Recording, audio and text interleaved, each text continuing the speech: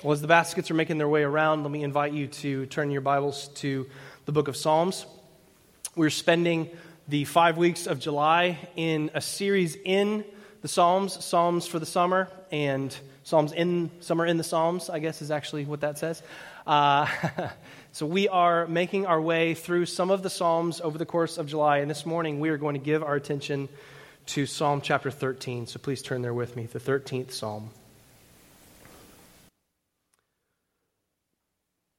It's easy to imagine that the chair creaked as he lowered himself into it, a man well into his 60s, and scooted forward to his writing desk and picked up his pen in his hand.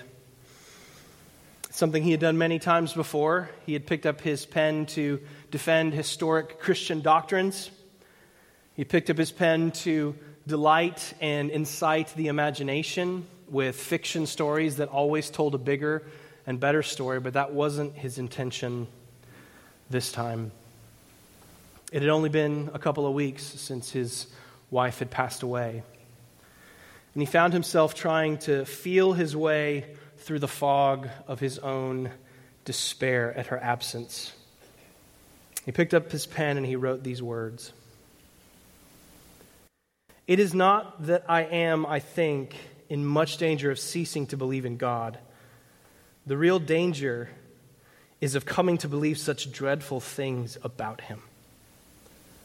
The conclusion I dread is not, so there's no God after all, but so this is what God is really like. Deceive yourself no longer." It might surprise you that the man who wrote these words was C.S. Lewis. C.S. Lewis, who is the very famous apologist, the beloved fiction writer, the defender and articulator of historic Christian doctrines from the last century, the man who was once described by a close colleague as the most thoroughly converted man I ever met. The man who had years previous to this wrote a whole book about what God is doing in the midst of our pain and suffering, and he said this. He said, God whispers to us in our pleasures, He speaks to us in our conscience, but He shouts to us in our pain. Pain is God's megaphone to rouse a deaf world. But now, in the wake of the loss of his beloved Joy, his wife, to cancer, he finds himself in the midst of a lament. And that lament's preserved for us in his book that's called A Grief Observed. And there's something in our souls when we hear those words that we sort of check up on that a little bit, right? We say, is that okay? Is it okay for us to talk about God in that way? Did that happen to you as you were hearing those words? It happened to me as I was reading them too. And it makes me wonder if maybe our souls or our mindsets as Christians today living in the U.S. in 2017, if our minds have started to get infected by this sort of strange thing that's happened in the Christian culture around us. Maybe you've encountered this as you've perused the shelves of a Christian bookstore or as you've listened to Christian radio. I know I have. There's something that's happening. Christianity is being sort of repackaged and rebranded as sort of breezy and fun, as this thing that's really bouncy and triumphant and sunny. So all the writing has to be like in bubble letter, and all the packaging has to be bright and pastel and cheery. Have you seen this? Have you noticed this? Joel Osteen hits the bestseller list with every book that he puts out.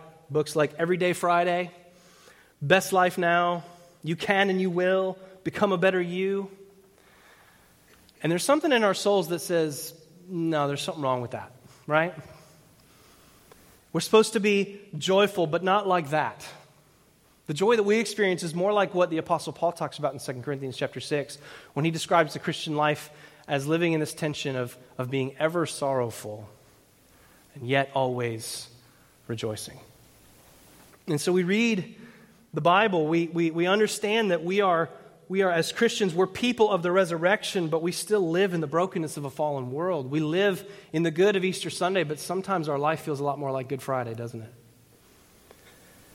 And we read the Bible and we see people like Moses lamenting. We see Moses lamenting over the sin and rebellion of Israel. We see David lamenting over his own sin with Bathsheba and the murder of Uriah, his friend, and the subsequent death of his child as God's judgment on his sin. We see the laments of Elijah and Jeremiah and the Apostle Paul. We see it, and yet there's something in us that can't quite square all of that. Because we've been, perhaps, afflicted with what Zach Eswine calls a sobering prejudice against lament in our God talk. Psalm 13 is a lament. And in this lament, David wants to help us overcome that prejudice and to help us learn lament. So if you're able and willing, would you stand with me for the reading of God's word? We're going to read Psalm 13 together, beginning in verse 1. To the choir master, a psalm of David. How long, O Lord, will you forget me forever? How long will you hide your face from me? How long must I take counsel in my soul and have sorrow in my heart all the day? How long shall my enemy be exalted over me? Consider and answer me, O Lord my God. Light up my eyes, lest I sleep the sleep of death, lest my enemy say, I have prevailed over him, lest my foes rejoice, because I am shaken. But I have trusted in your steadfast love. My heart shall rejoice in your salvation. I will sing to the Lord, because he has dealt bountifully with me. This is God's word. And let the one who has ears to hear, let them hear it. Amen. Please take your seats. We love the Psalms. The Psalms speak to us in every season of life, every circumstance we find ourselves in. That's why we go to them so often. We find resonance in our lives. And there's different types of Psalms for different types of experiences. There's the hymns for times when all is well. There's the Psalms of confidence for times we're sure that God's working in our circumstances. There's the Psalms of thanksgiving for the times that we're overcome with joy and gratitude at God's deliverance. There's the Psalms of kingship and the Psalms of wisdom, and there's also the Psalms of lament. And it's our hope over the course of this series to expose you to several different types of these Psalms. And the Psalms of lament are important there for our times of bewilderment. Times when we suffer and we don't understand why. For times where God seems distant and we're confused. Listen to what Mark Futato says about this. He says, we do not always experience life as well-ordered or well-oriented. Can I get an amen? Anybody? Anybody experience life that way? Disorientation better describes life at times. The laments or songs of disorientation were written for such times. The laments are the psalms composed for what some have called the dark night of the soul, for times when weeping may last through the night, perhaps even night after night after night. The Psalms of disorientation give us permission and show us how to let the tears flow. And we need to be discipled into this, I'm convinced. C.S. Lewis understood, David understood something that I think we need to understand, which is that this whole idea that God is not going to give us more than we can handle, we've talked about this before, that's a lie from the pit, and it smells like smoke. God will always give you more than you can handle. That's the fundamental, foundational assumption of Christianity, is that you can't handle it. Right? Isn't that how we get in to begin with? We come before God and say, God, I can't save myself. I can't be good enough. I can't handle this life. I can't handle the brokenness of this world. I need you to do for me what I can't do for myself. This whole idea God won't give you more than you can handle, that's I got this religion. And Christianity is the end of I got this religion.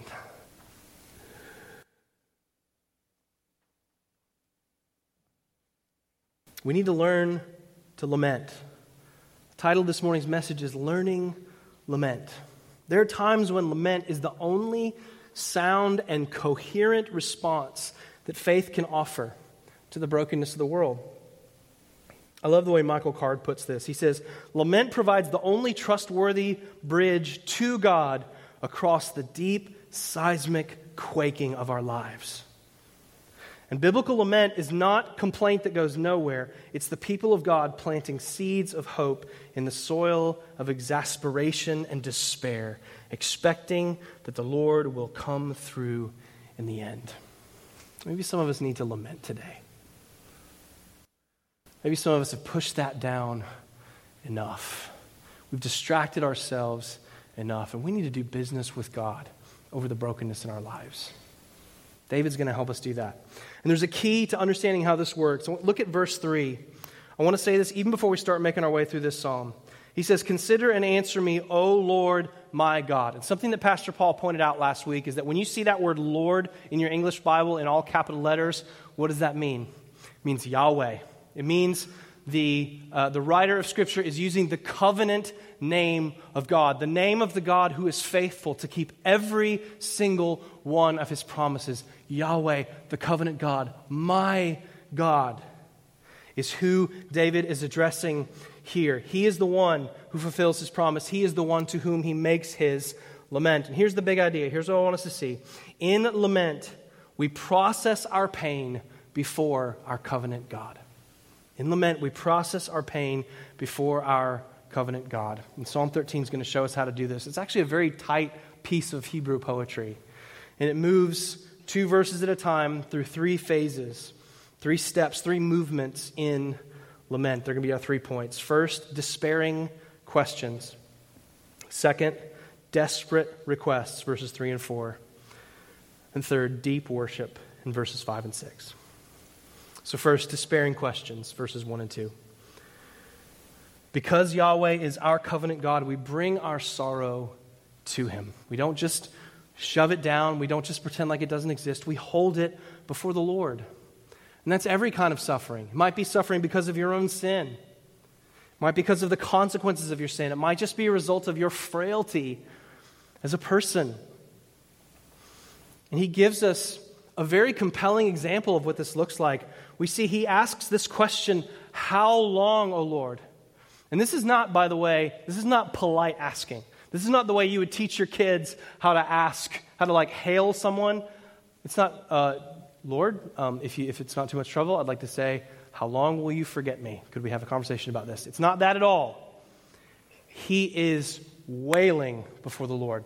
Charles Spurgeon called Psalm 13 the howling psalm.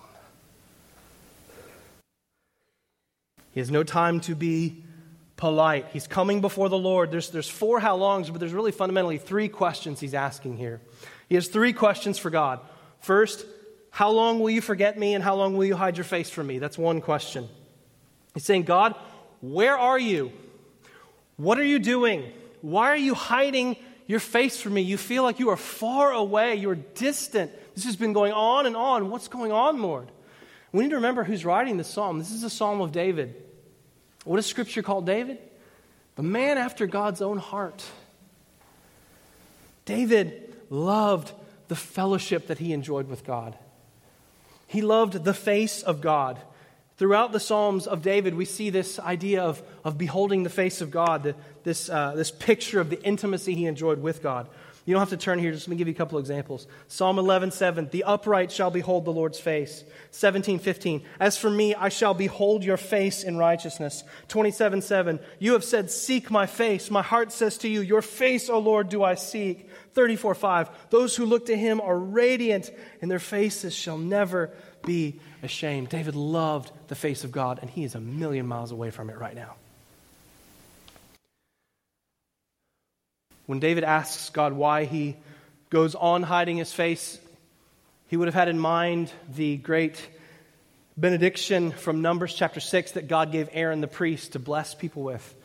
When they would leave the temple, he would say, the Lord bless you and keep you. The Lord cause his face to shine upon you and be gracious to you. The Lord lift up the light of his countenance upon you and give you peace. That was a promise from God to his covenant people that they would have his face as they were sojourning through the land, as they were living in the midst of life in a fallen world. And that afterwards, at the end of their lives, they would be received into glory and they would behold his face. And David is experiencing and acutely feeling the absence of this right now. Some of you know what this is like. Some of you are saying this morning, how long, O Lord, will I have this chronic pain? How long, O Lord, will my child be wayward?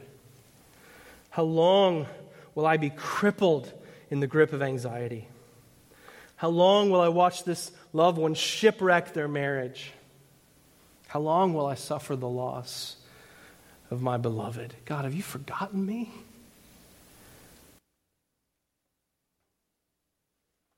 Many of you know this feeling. I sat with a young man a couple years ago, a member of our church, who had a series of surgeries for a medical issue that didn't seem to be helping. It didn't seem to be resolving. He was in a great deal of pain. He described to me the feeling of waking up post-op by himself in the room and just praying and praying and praying in the midst of his pain. He said, it felt like my prayers were hitting the ceiling and bouncing back to me. It scared the life out of me. All I wanted was for God to know how much pain I was in, how terrified I was, and I felt like he was a million miles away.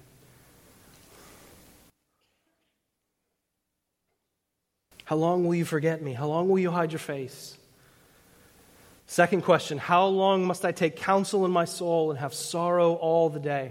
The sense of what's being communicated in the original language here is I'm making plan after plan. I'm concocting scheme after scheme. I'm coming up with solution after solution, and nothing is working. Nothing can fix the situation that I'm in.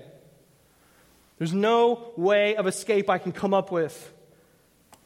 This also communicates the idea of isolation. I'm taking counsel in my own soul. I'm completely alone. Not only is he feeling alienation from God, he feels isolation from other people. You know, that's one of the first lies that Satan will assail you with in the midst of suffering, that you're alone. Your enemy would have you believe there's nobody in this room who knows what you're dealing with. There's nobody who could understand. There's no one who would take the time to love you and pray for you and encourage you.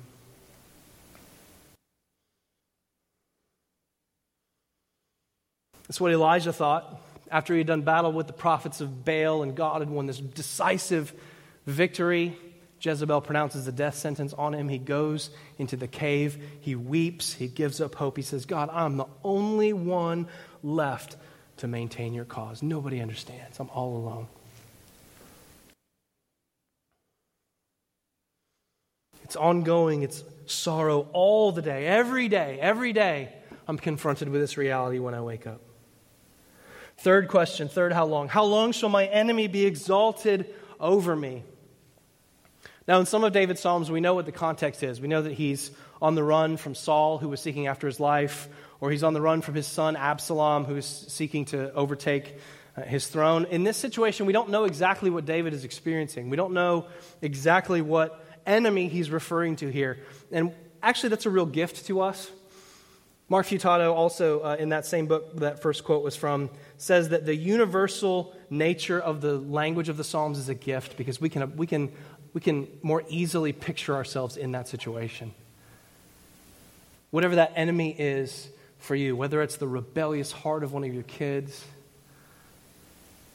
the estranged spouse who wants nothing to do with you, whether it's just your battle with your own struggle against sin, whatever that enemy is. Here's the point of these questions. We bring our despairing questions before the Lord because in lament we have to sort through the sadness of the world that we live in. Jeff Metters says that our emotional inner life is a lot like that box of Christmas lights that's in your garage right now. You know the box I'm talking about. It's waiting for you.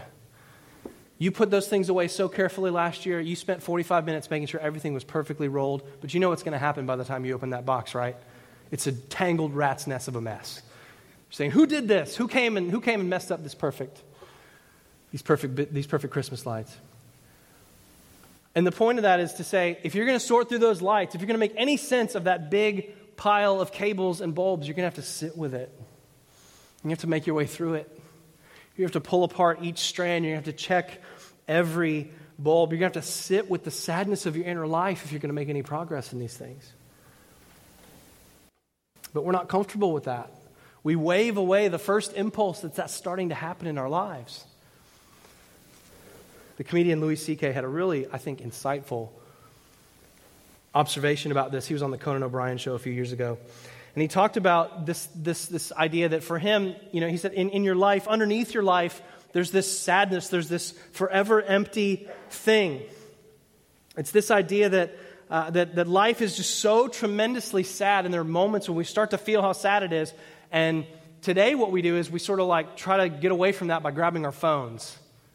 And we go online or we text somebody. We look to distract ourselves from feeling that sadness. And he told the story once of driving on the interstate, and he was listening to a Bruce Springsteen song. And he started to feel this sort of sadness well up in him. And he decided, okay, I'm going to grab my phone, I'm going to call somebody. And he said, you know what? No, just be sad. Just let it hit you. Just be sad. He said he had to pull over on the side of the road and just bawled listening to this Springsteen song. Now, Louis C.K. is not a Christian, but I think he understands something that's very important and very insightful about human nature and about our souls. The soul looks for a way out. The soul is persistent by bringing that reality, whatever it is, whatever you're carrying, whatever you're holding, to the surface of your consciousness. And the challenge before us is to take out the earbuds, power down the phone, and listen to what our soul is telling us. Do you have space in your life for this? Are there any sort of rhythms or patterns of silence and solitude where you can really sit before the Lord and say, God, what's broken in me? What am I sad about? What do I have sorrow in my soul over? But we don't just ask the despairing questions. We come before the Lord to make our desperate requests. That's our second point. Because Yahweh is our covenant God, we bring our requests to Him. We ask Him to move. Corresponding to the three questions in verses 1 and 2, in verses 3 and 4, David makes three requests. He's asking for God's face, he's asking for God's renewal, and he's asking for God's victory. This face that we talked about that's so far away from Him, David says, consider me and answer me. Literally, those words mean stop hiding your face, look intentionally on me, pay attention to me, God. I need you to make eye contact with me. I need you to turn around. Show me that this isn't the way it is. Show me this isn't what my future is going to be like forever. I need you to check in with me, God. We've got a child who's in a check-in phase right now. If we're in a different room of the house, even for a little while, you hear, Mommy, Daddy. Yes, we're still here. We haven't left. That's kind of what David's doing here. God, where are you? Are you still in the building? Are you still at work in my circumstances? David asks for the face of God. He asks for God's renewal as well. He says, light up my eyes, lest I sleep the sleep of death. In 1 Samuel chapter 14, Israel is in the midst of what the ESV calls it says that Israel's hard-pressed in battle. They're in the midst of a very difficult battle. And Jonathan, who is Saul's son, is fighting in this battle. He is famished. He is at a point near death, and he walks by some honey, and he dips his staff in the honey and eats it. And it says that he's refreshed by it. It says his eyes become bright. That's the imagery that David is employing here. He's saying, God, if you don't refresh me, I'm going to die. I'm hard-pressed in this battle. I'm not going to be able to make it unless you intervene here. He's taking a bit of a dark turn here. He's getting desperate. You ever been in that place? God, I need you to act here, or I don't know how I'm going to make it. His third request is for God's victory. He says, I need you to consider and answer me. I need you to light up my eyes, lest my enemies say, I have prevailed over him. He's saying, God, don't let your enemies win. You got to remember, David's the king of Israel. He stood as a symbol of God's kind and godly rule over his people in Israel. He's saying, God, what about your glory? What about all the promises that you made to me and you made to your people? God, vindicate your own righteousness here. Don't let your enemies rejoice. Don't let them point and wag their fingers at us. Here's the point of these requests. Lament moves toward God and takes hold of God in prayer. Our lament isn't just complaining before the Lord. We make our requests known to Him. We ask Him to work in specific ways, in specific circumstances in our lives. You know, Jesus told a parable in Luke chapter 18. It's a very strange one on the surface. It's the parable of the persistent widow. He tells the story of this widow who knocks on the door of a judge night and day. And he is not a good judge. He's ignoring her. But because of her persistence, he eventually relents. He hears her request and grants what she wants. And Jesus, in the verse that sets up the telling of this parable, Luke tells us, Jesus told them a parable to the effect that they should always pray and not lose heart.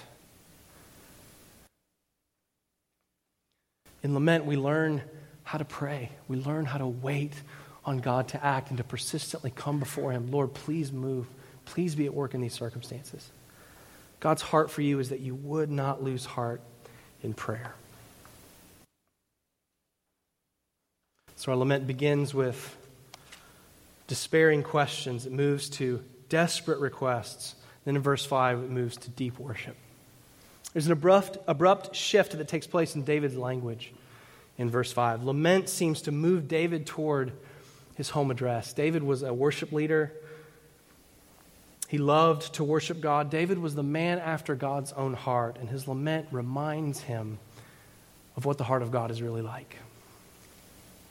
Despite all that's shifted and changed around David, God hasn't changed. And because Yahweh is our covenant God, we worship in hope, even before the answers to our questions come. He's asked 3 questions. He's made 3 requests. Now he's going to make 3 statements of worship. I have trusted in your steadfast love. I will rejoice in your salvation, and I will sing to the Lord. First, I have trusted in your steadfast love. One of the ways that lament helps us is that it reminds us that we don't see everything that God sees. We don't know everything that God knows. And to belong to God is not just to know the true facts about Him. It's not just to believe that those facts are actually true. It's to entrust ourselves to those things. It's to entrust ourselves to the faithfulness of God, to stretch ourselves out on His promises and to cling tightly to who He is and what He's revealed about Himself. Listen, and because we don't see all that God sees and because we don't know all that God knows, it's not foolish, it's not wishful thinking, it's not Pollyanna-ish to trust the character of God even when we don't see how God is working. Do you know that? Have you trusted in the steadfast love of God? Do you trust Him? I'm not asking, have you learned some verses about Him? I'm not asking, have you tried to be a good person? I'm not asking, have you tried to come to church as often as you can fit it in? I'm asking, have you trusted in the steadfast love of God?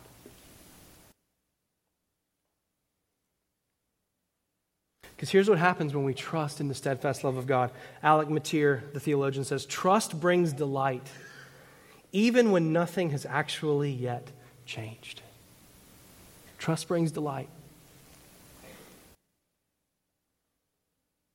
David's trust leads him to delight. He says, I will rejoice in your salvation. Not in your move in my present circumstances, in your salvation. Have you trusted and rejoiced in the Lord's salvation? Have you thought about this recently? Whatever might be true in the here and now, whatever God's doing in the midst of your circumstances that you may or may not understand, you understand where your life is going, right? You understand that the final chapter of your story is already written. Right? You've read to the end of your Bible. Listen, if you belong to Jesus Christ, if you've rejoiced in the salvation of God, the worst case scenario for your life is this. We saw it last week in Psalm 23. Goodness and mercy will follow me all the days of my life. And when my life is over, I will dwell in the house of the Lord forever.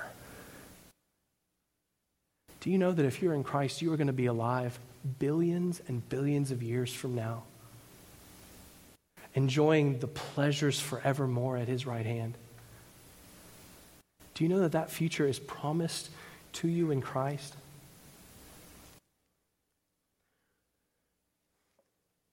You know, in our house, we say, it's going to be okay. And even if it has to be not okay for a while, eventually it's going to be okay. And in Christ, we know that that's true. I will rejoice in your salvation. I will sing to the Lord because he has dealt bountifully with me. Some of your translations will say, because he is good to me. No matter what your experience is, worship, praising God is always the right response. Always. And we got to notice this. What's changed about David's situation at this point? What's different in verse 5 compared to what was happening in verses 1 through 4? What's different? Nothing. Except his perspective. He's entrusted himself again to the steadfast love of God. I have a friend who, when she was 13 years old, her father died. And in the aftermath of the grief surrounding those events, her mother abandoned her, kicked her out of the house, did not want to have anything to do with her anymore. She got passed around to members of the extended family, and she said that as she reflected on that time of her life, the words that defined her identity were orphan, abandoned, and a burden. But then as she got older, she met Jesus, and Jesus gave her a new identity and new truths to understand about herself. Her situation didn't change, but at the same time, everything changed. And one day she was reading in Isaiah, and she came across Isaiah 49, beginning in verse 13, that says this. It says, "Sing for joy, O heavens, and exult, O earth. Break forth, O mountains, into singing, for the Lord has comforted his people and will have compassion on his afflicted. But Zion said, the Lord has forsaken me. My Lord has forgotten me. Can a woman forget her nursing child, that she should have no compassion on the son of her womb?" What do you think the answer to that question was for her? Yes. Yes, a mother can do that. But it goes on. "Even these may forget, yet I will not forget you. Behold, I have engraved you on the palm of my hands. Your walls are continually before me." I felt completely forsaken, she says, but the Lord never forsook me.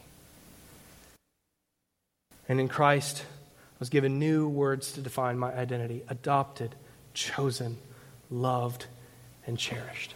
When we trust in the faithfulness of God and the promise of God, it moves us to delight. It moves us to deep worship, even if our circumstances haven't changed. Martin Luther described Psalm 13 as describing that state in which hope despairs, and yet despair hopes.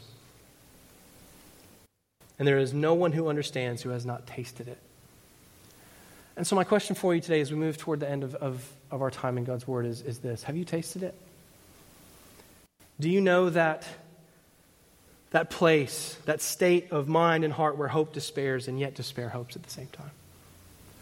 If you don't know it, then one day you will. And if you're not experiencing it now, then someone close to you is experiencing it now. And believing that that's true, I want to encourage you toward three applications of this, three things to do in view of what we've seen in this psalm. The first is this: make some space in your life for lament. Just make some space for it. I don't know what this looks like for you. It can look a lot of different ways. Just put your phone in a drawer and go for a walk.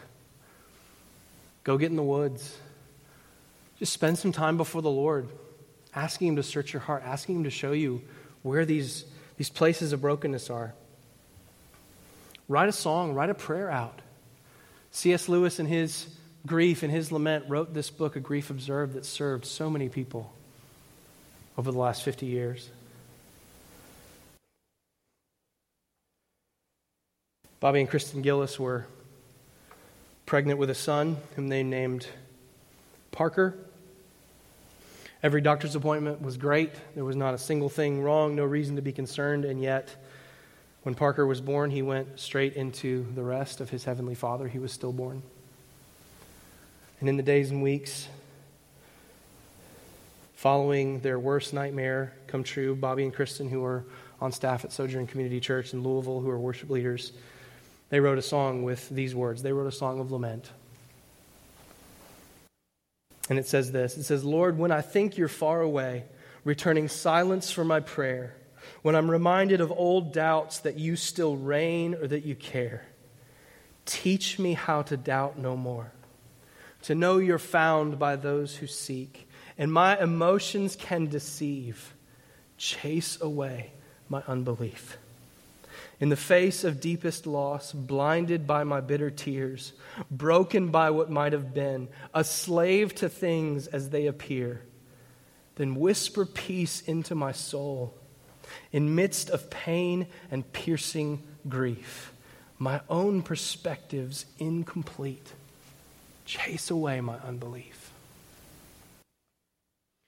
Listen, you don't have to write something that's going to be published or made for public consumption in any way.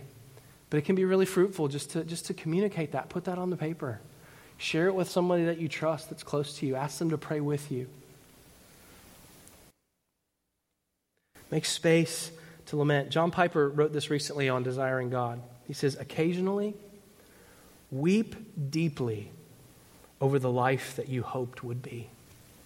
Grieve the losses. Feel the pain. And then wash your face, trust God, and embrace the life He's given you. Make space for lament. It's the first application. Second, process your lament in community. In that song I just read you the lyrics to, I love the two lines that say, my emotions can deceive. My own perspective is incomplete. We would be wise to not trust that our own hearts always have a clear picture of what's going on in our lives. We should not always trust that we're the best arbiters of our circumstances and understanding what's going on around us. What a gift that God's given us the church. You don't have to take counsel only with your soul. Get into a community group. Get close to somebody in here and say, man, I need somebody to walk with me through this. I need somebody to pray with me. Just this past week, I was meeting with one of our elders, and we were both just sharing burdens that we were experiencing in marriage and in parenting and in ministry. And I just felt my burdens ease just from sharing it, just from being able to pray with one another. Can I just say, guys, our church has some incredible prayer warriors in it. People like Aaron Petcher and Terry Dudley and Kent Hamilton. Of all of the weapons I could choose, I would not choose any weapon over the prayers and the presence of the people of this church. Avail yourself of that in your lament. It's a good word for us too, those of us who are not in a place where we feel the need to lament. Be present to people who need that. When Ray Cortez was here a few years ago preaching, he told a story of right after he had planted Seven Rivers Church down in Crystal River, his brother unexpectedly died. Even to this day, there's no explanation for why he passed away. And he told the story of having to drive early in the morning up from Crystal River to Tallahassee, knowing that he was going to have to stand across his brother's coffin and look his mother and father in the eye and find some words of hope, some words of comfort. And he said, I just felt like I had nothing. Just felt like I had nothing.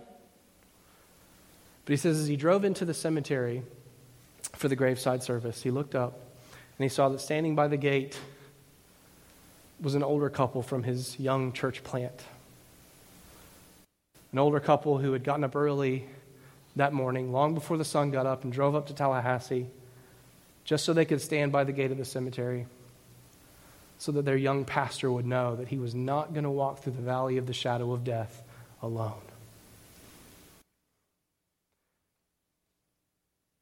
That's what God gives us in His people. We don't have to walk through these things alone. So process your lament in community. And finally, lament with your eyes on eternity. Because God is not slow to fulfill His purposes. He is not slow to fulfill His promises to us. But He does not operate on our timetable. He's the God of eternity. He exists outside of space and time. He knows things that we don't know. And there are some consolations that are going to have to wait until heaven. And that's okay. That's okay. The quote I read you from C.S. Lewis at the beginning of our time was from the beginning of that book, A Grief Observed. Let me read you a quote now from the end. As he works through those difficult questions about God and His character and His goodness, Here's the conclusion that he comes to. When I lay these questions before God, I get no answer, but rather a special sort of no answer. It is not the locked door.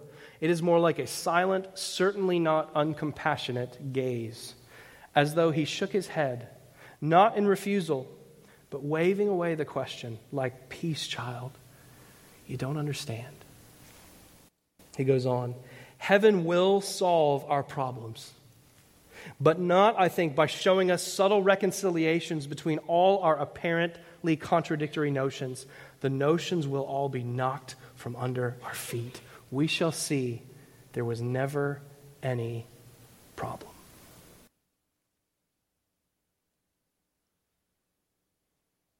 In the midst of his grief, Lewis looked to the one in whom all the promises of God are yes and amen.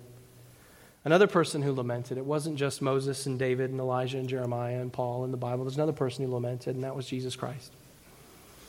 Jesus stood on a hill overlooking Jerusalem, and he wept. He lamented over Israel's refusal to repent. Jesus wept at the grave of his friend Lazarus, even though he knew he was getting ready to raise Lazarus from the dead. He wept and lamented over his friend Lazarus, and he lamented from the cross. Jesus took upon his lips Psalm 22 from the cross. My God, why have you forsaken me? And he really was forsaken on the cross so that you and I would never be forsaken. Hebrews 5 says it this way. In the days of his flesh, when he was on earth, Jesus offered up prayers and supplications with loud cries and tears. Jesus prayed the laments to him who was able to save him from death, and he was heard because of his reverence. Although he was a son, he learned obedience through what he suffered. And being made perfect, he became the source of eternal salvation to all who obey him. Jesus prayed the laments over Jerusalem at the tomb of his friend Lazarus, at the cross. He was forsaken, and for a moment, God did not answer his prayer. He allowed him to be given over to death. But in the final analysis, what happened? God did hear his prayer, because he raised him in triumph over our enemies of Satan, sin, and death for us. And because he was forsaken, you and I will never be forsaken. You may feel like God has abandoned you. Brothers and sisters, God has not abandoned you. Because Jesus sang the laments, you can sing them with confidence, because he gives you something better than answers to your questions. He gives you himself. And it's enough. It's enough. Let's pray.